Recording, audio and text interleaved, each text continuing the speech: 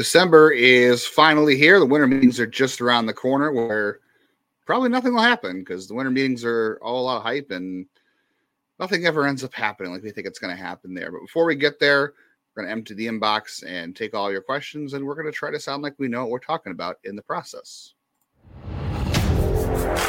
You are Locked On Guardians, your daily podcast on the Cleveland Guardians, part of the Locked On Podcast Network, your team every day.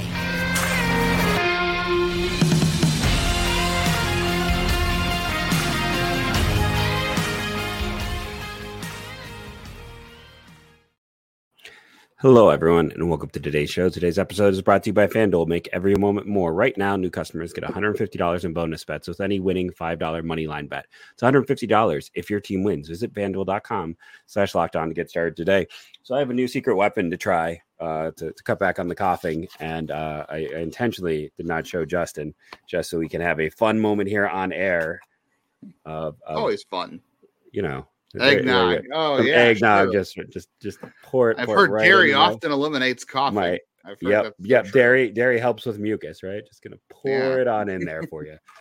I'm gonna double coat my throat. But for those who don't know, this is one of those things Justin and I strongly disagree about. It's eggnog. It's Will Smith.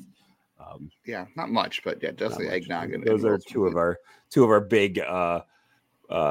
Using the word showcase, the things we like to tease about. The word showcase. You just like to do that to make me mad. You're not mad that you are here with us today. Thanks for making Locked On Guardians your first listen today, every day, wherever you get podcasts. We're going to do it again. We're 73 subscribers away from 2,000 on YouTube. We were at 76 on Thursday when we were recording. So gaining a few every day. 3 more.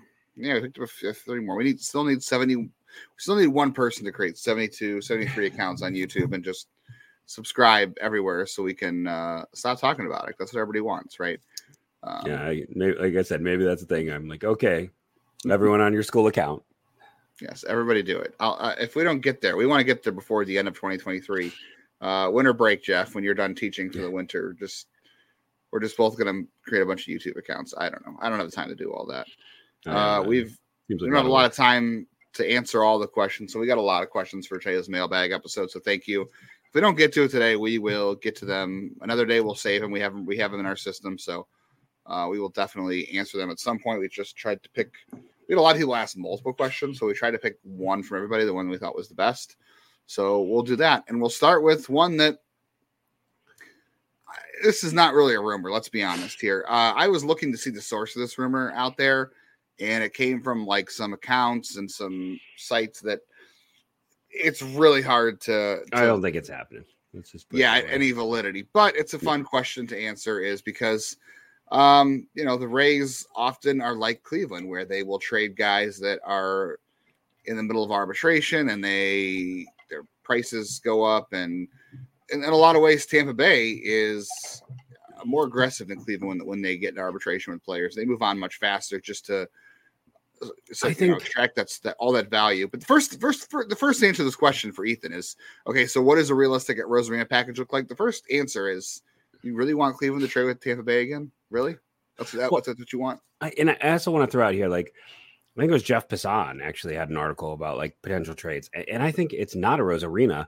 I think it's Isaac Paredes, who is the guy who they might consider shopping because of their third base depth. He is a guy who does not K a lot, who fits Cleveland's profile. Curtis Mead. Yeah. And, it's like that might be, and he's a right-handed bat as well, which I know so is a Rosarina. Here's this weird situation where, because of the minor league regression, I don't know if they have anything that's going to net you a Rosarina. Like, are you willing to give up Logan Allen? Are you willing to talk Gavin Williams? You're going to have to talk one of the big three. Yeah, that's definitely going to require a pitcher. I don't know that Joey Cantillo is enough of an arm on his own to make a Randy Rosarina package. I don't think he'll get traded over the offseason, but we'll see. I mean, like I said, Tampa Bay has done interesting things. The Rosarina is projected to make, I think, somewhere, $9 million. So it's not even that much relatively. It's not for what he does. No, and he's still got 3 years of control, so 24, 25, and 26. So you'd be really buying him. Maybe you'd be really buying him at his peak. Yeah, it's a little bit early on him. So, I mean, Tampa Bay will consider trading anybody, but like, yeah, you're talking Cantillo.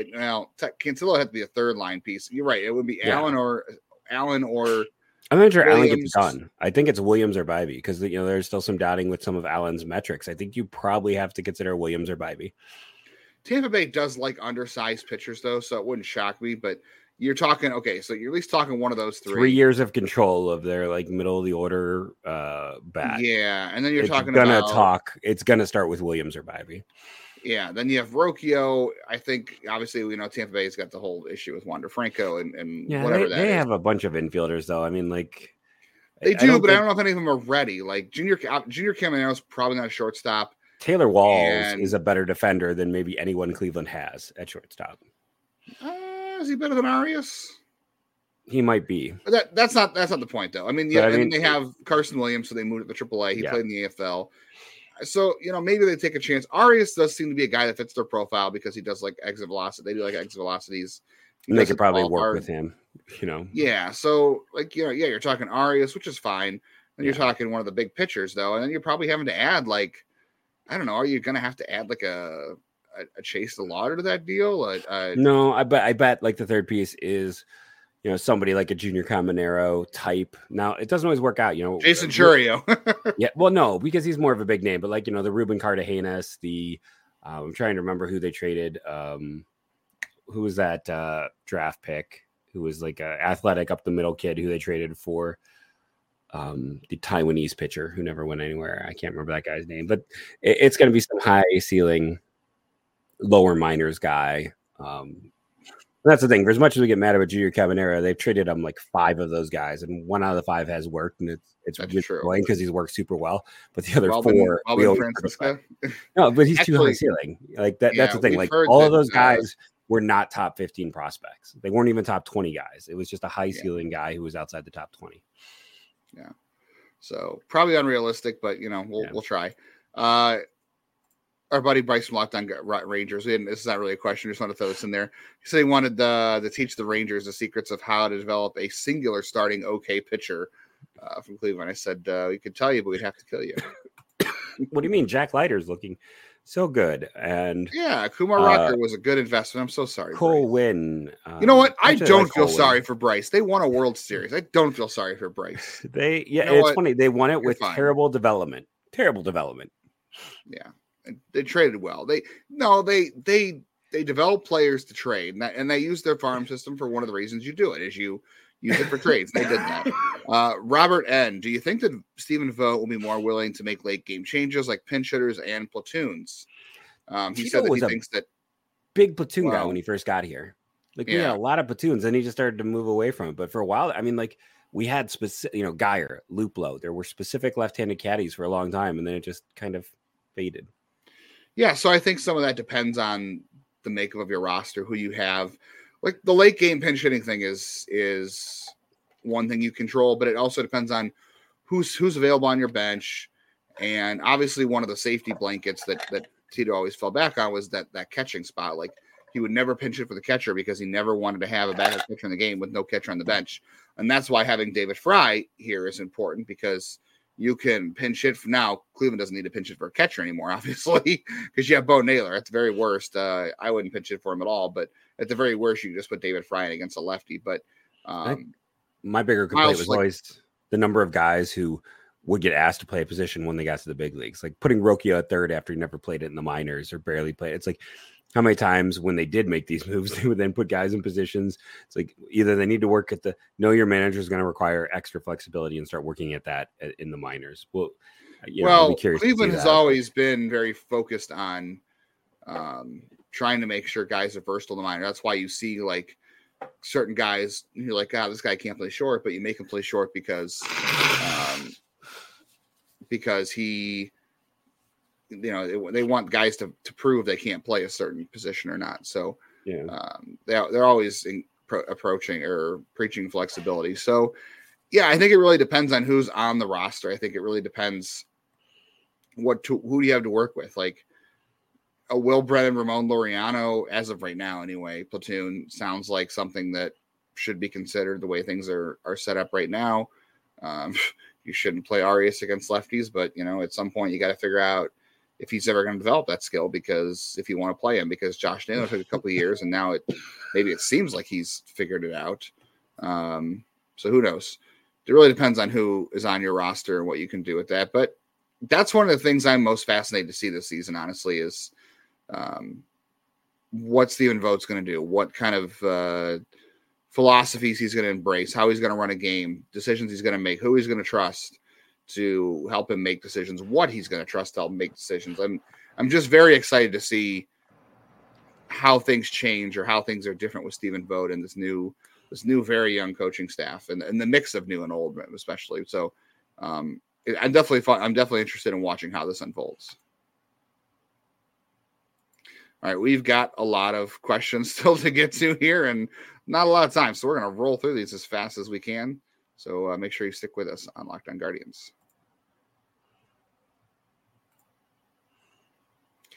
Before we get to more questions, how do you want to make $150? Have you ever been on FanDuel before? If not, now is a great time to get in on the action this NFL season. As the weather gets colder, the NFL offers stay much hotter. So new customers, if you're a new customer of FanDuel, you can get $150 in bonus bets with any winning $5 money line bet. So just place a money line bet if you're a new customer using FanDuel.com/lockedon, and you'll get $150 if that bet wins. So if you think about joining FanDuel, now is the time to do it. A lot of NFL stuff going on. And hey, if you're not an NFL person, college football, there's a lot going on there. You got championship games this weekend, which Ohio State won't be in. I'm going to try not to remind myself of that too much, but I would definitely not bet on Iowa scoring the over on whatever points they're given or the over for the game. So that's a good one. I feel like with Iowa's offense. So if you're not in the money line bets, obviously there's spreads, player props, over-unders, and more. So visit FanDuel.com/lockedon today. Kick off the NFL season. FanDuel is an official partner of the NFL.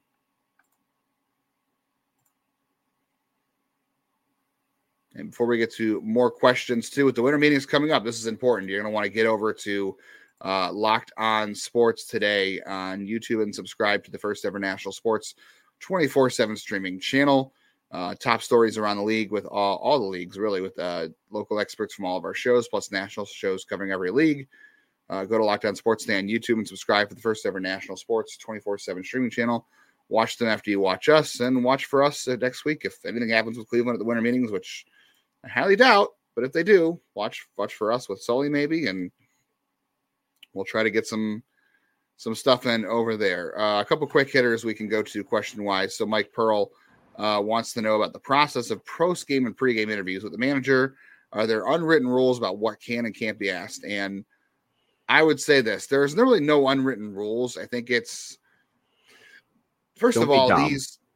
Like we heard a few really dumb questions this year where it's like, they're not going to get super deep into anything. They don't have the time to do that. And there's so many reporters who want to get a question. So it's like, just be on point, I think, is always the thing, and make sure that it relates to the game of the day. Yeah. And it doesn't necessarily have to relate to the game of the day. It can be any kind of relevant question, I think. Fair, but yet relevant. That's the word I was looking for. The real thing is you have to develop a relationship with whoever you're interviewing, and it really depends on who you're interviewing too. I mean, interviewing Stephen Vogt will be a lot different than interviewing Terry Francona.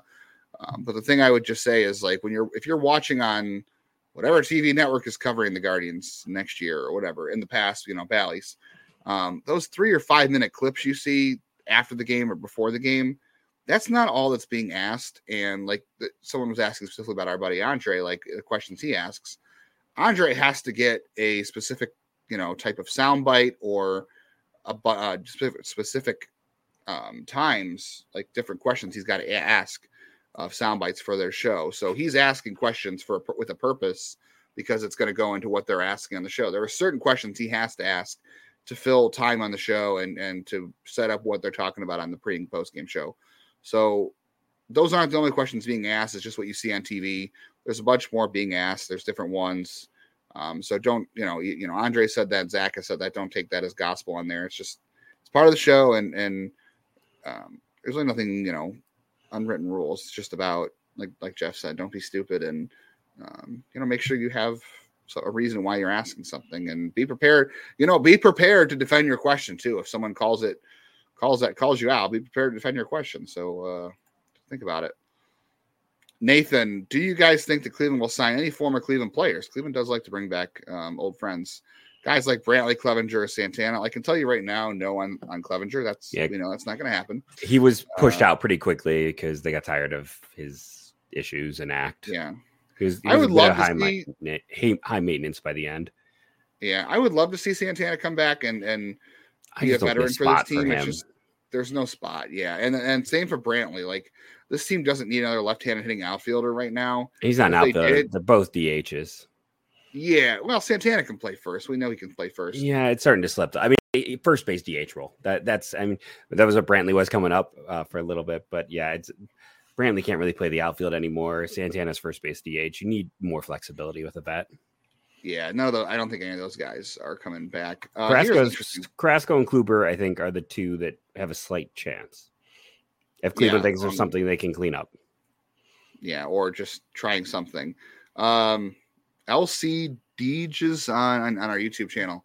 I said he saw me having a conversation on Twitter a few weeks ago about induced vertical break with Eno Saris. So Eno Saris at The Athletic wrote an article or had a comment about, I think it was an article about how during the World Series, how teams are sort of training for hitters to see rising fastballs. So IVB is induced vertical break. That's what he was asking. And in the postseason, there were a couple pitchers out there that I think it was Texas. It was Marcus Semien and Corey Seager. And it was a couple of Arizona relievers he was talking about that throw a fastball with a lot of induced vertical break. And basically that's like extracting gravity from the formula, whatever. I can't figure what I was trying to say. But what IVB does or measures is how much vertical break your fastball is getting, or any pitch, I guess you can use it for, but this is specifically fastball related. The higher the better, because it makes it seem like the fastball is going up when it's obviously going down because of gravity. But the more rise you have in your fastball, it goes over bats. But teams and hitters are starting to train their hitters to swing up at those fastballs. So Garrett Cole and all those guys, they might still be good at it, but you have to be really good at it. But guys who have like average numbers of rise on their fastball, if it's not great, teams are teaching their hitters to swing up and anticipate that fastball carrying and hitting it out, in the air for a fly ball. So that is being, it might become devalued because teams are training for it. So teams might have to pivot, or pitchers might have to pivot to another sort of training method on their fastball. So that kind of fastball may not be as valuable as it was, because it may be more hittable because teams are catching up to it. And it's all about the cat and mouse game. So when teams and hitters start to figure that out, they'll move to something else. It'll probably work.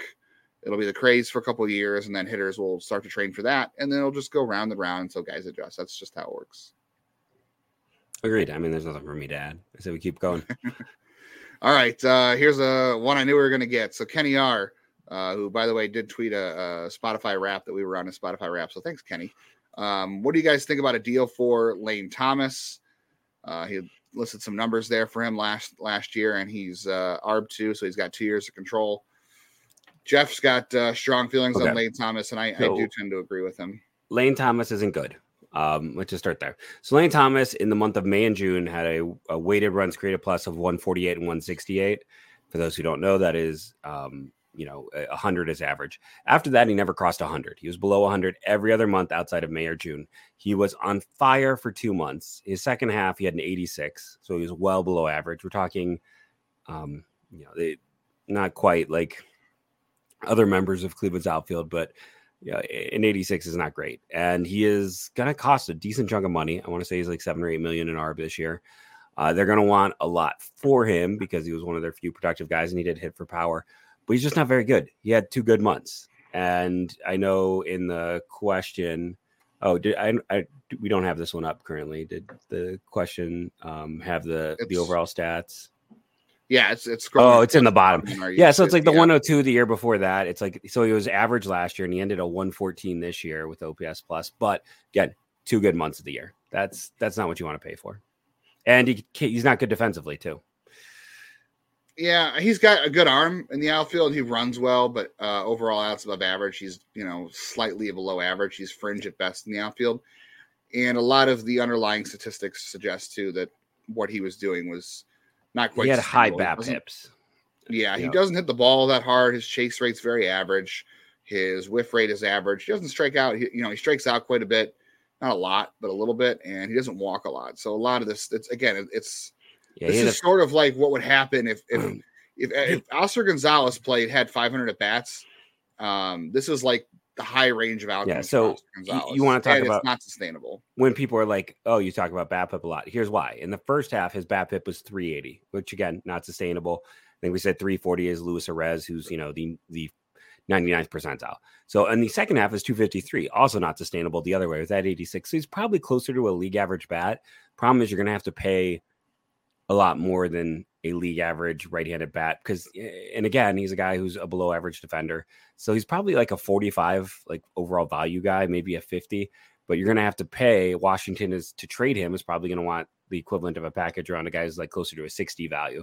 So it's like, yeah, it probably balances out. He was unlucky in the second half, overly lucky in the first half. You split the difference between those two numbers, you get almost exactly average. So he's just average. Yeah, I mean, Cleveland would obviously like to have more average outfielders because they didn't have that a lot last year. But the return, what you're going to give up to get average, is not going to be worth what you. Stephen Kwan was exactly average last year, so that gives you an idea of what the baseline is. Yeah, I mean, Thomas obviously has a little more power than Kwan, and then different Cleveland obviously needs power. Yeah, it's just it's different ways to get to average offensively, but. Yeah, what Washington's going to ask to give up for what you're getting is just not going to be worth it. And his slug was significantly higher at home, 130 higher in the friendly confines there. So that's also I forget how Washington got him. I forget what the trade was. I think it was very minor. He was one of those many St. Louis Cardinals outfielders. I wanted Cleveland to trade for him when he was with the Cardinals. Right. If you got him before he hit this part of his career, I wanted to trade for him when he was He's for John Lester, year, by the way. Yeah. It was John Lester. Yeah, I wanted to get him that year back then. I talked. You can go back and find old episodes if you want to dig through where I talk about, hey, he's undersized. He's had good production in the minors. This is a guy you should take a flyer on because it'd be great. Right now, league average is fine. Yeah, you missed the window. Yeah. As much as Cleveland does need to acquire or needs to find outfield help, I just don't think that's the right way to go with it. We got a lot of questions still to go and not a lot of time. So let's roll as fast as we can.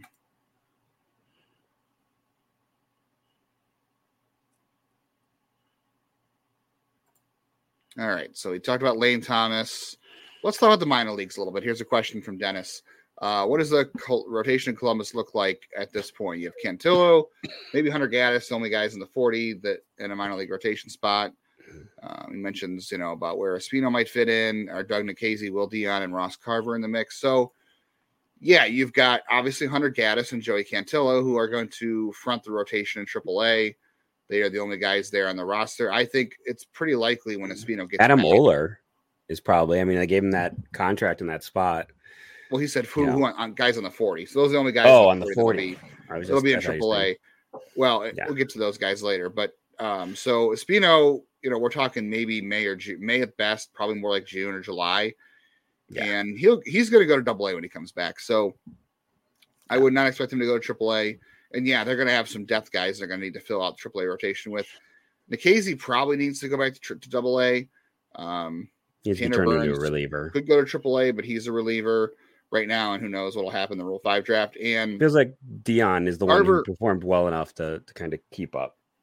Yeah, so Carver and Dion both should go to AAA. Yeah. So you would have Cantillo, Gaddis, one of maybe Berea or Aller, and then you'd have Dion and Ross Carver at AAA, and then you kind of you build around that and see what happens. Like I said, I think Espino has to go back and repeat AA once he does finally get healthy. Same with Nikhazy. I'm excited though to see what Dion does in AAA. Yes. And I'm excited about Ross Carver. I know people are going to look at the numbers and be like, "Really, you're excited about this guy?" But I think he's just maybe a tweak or two away from being a really legitimate starting pitching option in the majors. I do like the stuff. So yeah, I mean we've had people comp him to major league players in terms of liking him. He's got, if we get to another question, I'll save the info for that one. All right. Chuck, our buddy Chuck, wants us to predict the starting outfield on opening day. As of right now, it's probably Straw, Laureano, and Quan as of today, and Will Brennan and Ramon Laureano platoon. Like, as of right now, I don't know who they're going to acquire. Like, if they go out and get an outfielder, I don't know. That to me seems like the most likely opening day based on who's on the roster right now outside of an acquisition. That's a boring answer, right? I say it'll be Oscar Gonzalez in center, Jonathan Rodriguez in right, and a whole lot of errors and a lot of fly balls that get in the gap and it won't be caught. No, it's probably Straw, Quan, and then I think Brennan, and then Laureano is the equivalent of like a fourth outfielder who plays every day as they look to maybe rest players and just kind of go through and do platoon lineups. Yeah. Jeff on Twitter, not you, Jeff, another Nope. Jeff. Rocchio, Arias, Freeman. Pick one to try in center, one at shortstop, and one you attach Straw to try to move him. I don't think any of these guys help you move Straw. Maybe I think Rocchio. I think that's the only one who's going to help you. That's the wrong way to do it though, because you already have a deficiency in good hitters, and I don't know whether or not Rocchio is going to be a good hitter, but if he could be at least an average bat, I'm not trying to use the guy who, like, I guess Arias out of that group, Arias has the most upside, right? It's a ceiling that we don't know he can hit. I don't think Freeman can play center. Like, that's a problem. It's like it's like Rocchio is the only one who can package a Straw. The only one who could play center is probably Arias. And Freeman is then, but I don't think he's a shortstop. So it's innately a flawed question because there is no correct right answer. Sorry, Jeff. Just said Jeff asked him bad. Tell him Jeff he asked a bad question. Don't ask that question next time. I mean, Arias in center field, I'd be interested in seeing it. I think the guy can play any position on the diamond. He's athletic and very talented. Here's a question from Steve I thought was interesting that is more of a procedural question, but he wants to know what the Guardians pay for and what minor league team owners are responsible for when it comes to running a minor league team. So Cleveland pays all player salaries. So everybody that's in the organization, whether they're playing for Cleveland or Lake County or in Arizona or the Dominican, they're paying the player salaries. So minor league owners don't touch that. What minor league owners are responsible for is essentially the operation of the ballpark. And in some cases, they're not even responsible for that. If the city owns the ballpark, they're trying to get money from the city to do upgrades. But the minor league owners pay, their ticket reps, they pay the game day staff, they pay the announcers, and I think there's the travel costs like buses and hotels. They pay for that. But where the players live at home when they're playing for an affiliate, like that's also paid for now by the team, which rightfully so. They should be, because it was an issue before. And that's why you see a lot of like semi-famous people buying like bunches of minor league teams, because it's a pretty, like, you're not going to get rich off of it, but it's been a pretty historically safe and good money investment. Let's end this with a Shane Bieber question since the winter meetings come up on Monday, and I'm sure more will come up. David Weber said a trade involving Bieber and Naylor to the Cubs for a package around Chris Morel and others. I'm not sure who others are. And then he says sign Rhys Hoskins to a 1-year deal, put Morel in the outfield. I don't think Hoskins is going to take a 1-year deal. I think there's going to be enough stuff going on. I don't think he's going to settle for a 1-year deal. Yeah, I think Cleveland. Look, the thing with trading Bieber is, can you afford to trade him without getting a pitcher back? Like, do you have to go out and do something else to get a pitcher back if you do that? Because I don't see how you trade Bieber and you don't acquire a pitcher somehow. And Morel is, the Oscar Gonzalez profile. It's the 8% walk rate is a little bit better, but the 30% K rate is, and yes, I know he strikes out more than Oscar, actually. Yeah, but he gets into his power more. Is he an outfielder though? Like, where is his position? That's the hard question for me. Is where does Chris Morel actually play? Because he hasn't played that much outfield. We don't even know if he can play outfield, and he's not really a good infielder either. So like, this is a guy who doesn't really have a defensive home to begin with. He might be a DH.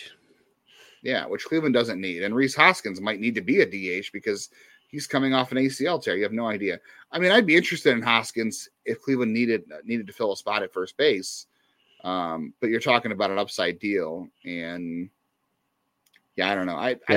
And when you look at him, like Christopher Morel this year, okay, so sweet spot, 8th percentile, chase rate 40. So he didn't chase a lot. That's the one thing that is different from him and Oscar.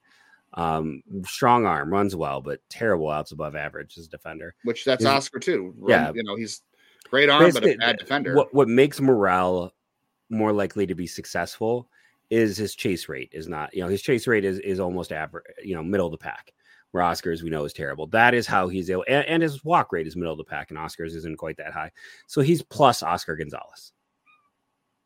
And that's valuable. That's a potential starter. I just think that's valuing him way too high. I wouldn't trade. Yeah, I wouldn't trade Naylor for Morel straight up. I would not. And Naylor means a lot to this team too. Yeah. So that's one thing. You're trading Bieber and you're trading a guy that means a lot to this team. That it's a kick to the morale, I think. No, and there's just not a lot. Both those guys at once. And there's not a lot to grab from that Cubs team. And that they're going to be willing to give up. Are you really upgrading too? I mean, that's a downgrade. When you losing Naylor is hard, is really hard to replace. I know you're saying sign Hoskins, but you don't even know what you have in him coming back from surgery. And he's a guy who's been really inconsistent in his career too. I mean, it's like we've got a lot of questions we didn't get to today, so apologies for that. We have them saved for a future episode. Next week's the winter meeting, so we will have a show each day, obviously. Just talking about the rumors of the day. We're going to talk about Jackson Churrio's contract with the Brewers, if that affects Kyle Manzardo, and if Cleveland should consider a contract Kyle Manzardo. We'll have a Rule 5 draft review when that happens. We will, of course, have the draft lottery recap, and never too soon for a draft in Cleveland, right? We'll do a preview there. We've got more positional reviews to do, and we have Let's Make a Deal with 29 other teams all coming up this winter. And we've got an interview with a scout coming sometime, I think. Yes, let that out of the bag, maybe. Final confirmation, but yeah, Guardian Scout's going to be on the show. Maybe a player as well. We appreciate all of you. Remember to rate and review, download. It helps, and subscribe. Thank you for joining us today and being a everydayer on Locked On Guardians. And go Guardians, go.